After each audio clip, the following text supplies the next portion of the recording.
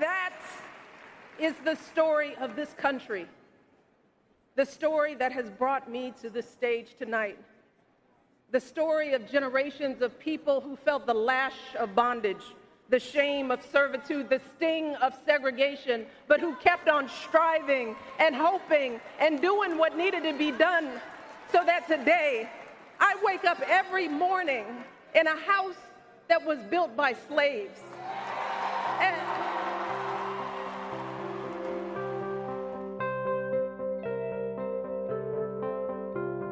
Welcome to 10 Minutes on Democracy. That moment of democracy inspiration was First Lady Michelle Obama speaking at the 2016 Democratic Convention. I'm Jason Franklin. It's Tuesday, May 25th. And moving from 2016 to today, here at One for Democracy, we're keeping our eye on 5 key issues: the continued fights around voter suppression, gerrymandering of state Supreme Courts, efforts to block the initiative process, new efforts to undermine unionization, and our continued reckoning on racial justice and police brutality on the anniversary of George Floyd's murder. There are many ways that democracy dies when a society or its political leaders are willing to sacrifice processes in order to win. We're keeping our eyes on voter suppression efforts while also looking at 2 other issues that should get more attention: fairness of judicial elections and efforts to block citizen democracy through the ballot initiative.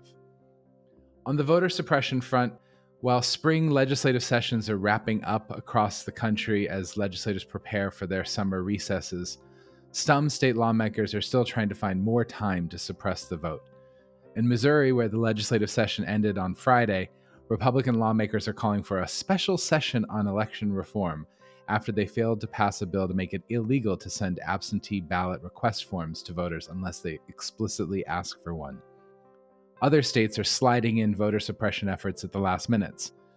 In the final hours of their legislative session on Wednesday, for example, Iowa Senate Republicans passed yet another voter suppression bill, a last-minute amendment that adds restrictions on who can return absentee ballots. At the federal level, while Democratic leaders are still pushing to pass the For the People Act in the Senate, Democratic Senator Joe Manchin from West Virginia and Republican Senator Lisa Murkowski from Alaska penned a joint letter to congressional leaders outlining their support for the reauthorization of the Voting Rights Act and asking their colleagues in both parties to join them. Manchin also has suggested that the Voting Rights Act could be strengthened to require pre-authorization of voting changes in all 50 states rather than just the current handful of states covered by the VRA. However, neither Murkowski nor Manchin have yet to offer their support for the People Act itself. Turning from voter suppression to state courts, we're also seeing gerrymandering debates emerge. In Illinois, for example, there's 4 seats on the closely divided state Supreme Court up for election next year, and the 3rd Judicial District could determine which party winds up with the majority. However, the Illinois Supreme Court elections could shift if action is taken on the actual very problematic map of the court itself. Illinois is just one of 4 states that elects its state Supreme Court by district rather than statewide, using a map that actually hasn't been redrawn in over 50 years. That's led to extreme malapportionment, where the 4th and 5th districts down in conservative rural southern Illinois are home to fewer people combined than the 2nd district, which is based in Democratic-leaning Chicago suburbs.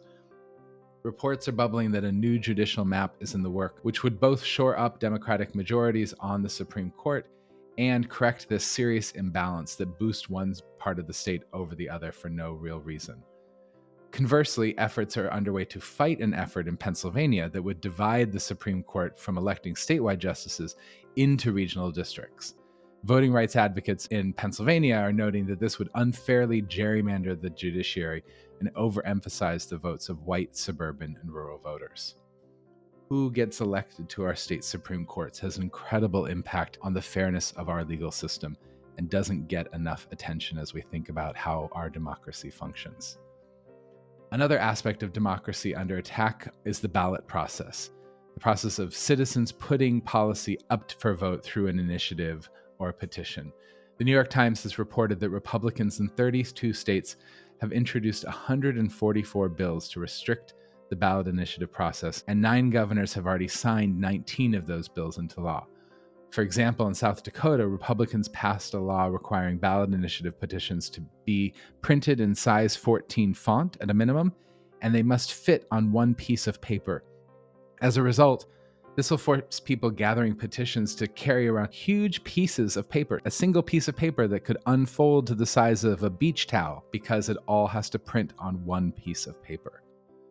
Also, last week, the Mississippi Conservative Supreme Court struck down the entire state ballot initiative process on a bizarre technicality. Under provisions of the state constitution adopted in the 90s, ballot organizers must gather signatures from each of the state's 5 congressional districts in order to qualify for the ballot. However, because the state lost a congressional district due to reapportionment back in 2000, the court ruled that it's impossible to comply with the constitutional requirement because the state only sends 4 members to Congress.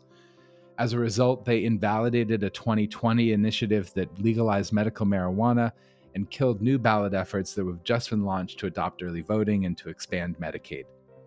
The court's ruling in favor of conservative activists also opens the door for every initiative approved by voters in the last 2 decades to be invalidated. So attacks on this process of how can citizens put forward their own pieces of legislation. Also attacks on unionization bubbling up this week. America's 2 major legacy automakers, General Motors and Ford, are both trying to align with Biden's push to go electric, but avoid his push to create union jobs. What they're doing is launching new factories as joint ventures with battery makers. And because they've had nationwide contracts with the UAW since the 40s, all their plants are unionized. But they're saying these new plants are joint ventures and therefore not subject to their union contracts. And I said workers will have to go through elections to decide on unionization, and management could oppose them, just like Amazon did at its Bessemer warehouse. Up in New York, gig worker companies led by Lyft and Uber are supposedly close to a deal to continue classifying their workers as independent contractors rather than employees, and prohibiting any newly unionized workers from picketing, strikes, slowdowns, or boycotts. This would be a massive shift in a state that's long been seen as a labor stronghold. And while the new law would allow gig workers to vote to form unions, it would maintain their status as independent contractors and preempt local laws like those in New York City that set minimum wages or other fair work requirements.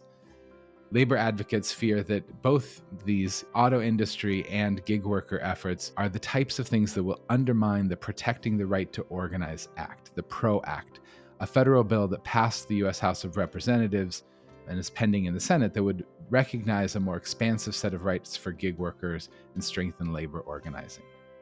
Finally, today we mark the 1-year anniversary of George Floyd's murder in Minneapolis. President Biden will meet with members of his family at the White House, but the fight for police accountability and racial justice is ongoing.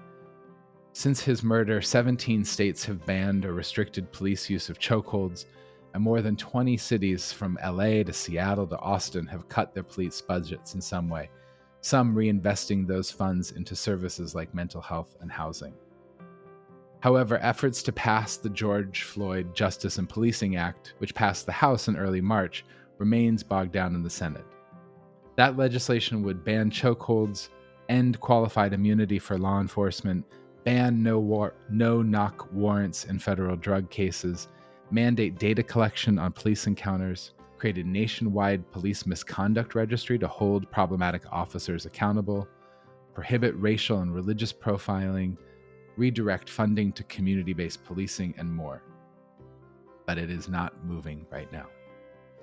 In Floyd's home, efforts at major policing changes in Minneapolis and the state of Minnesota have been blocked and watered down. Last summer's pledge by a veto-proof majority of the Minneapolis City Council to dismantle their police department was thwarted by a citizens' commission, leaving that matter to be voted on in November instead, which both police opposition and a recent surge in violent crime in Minneapolis are going to make more challenging.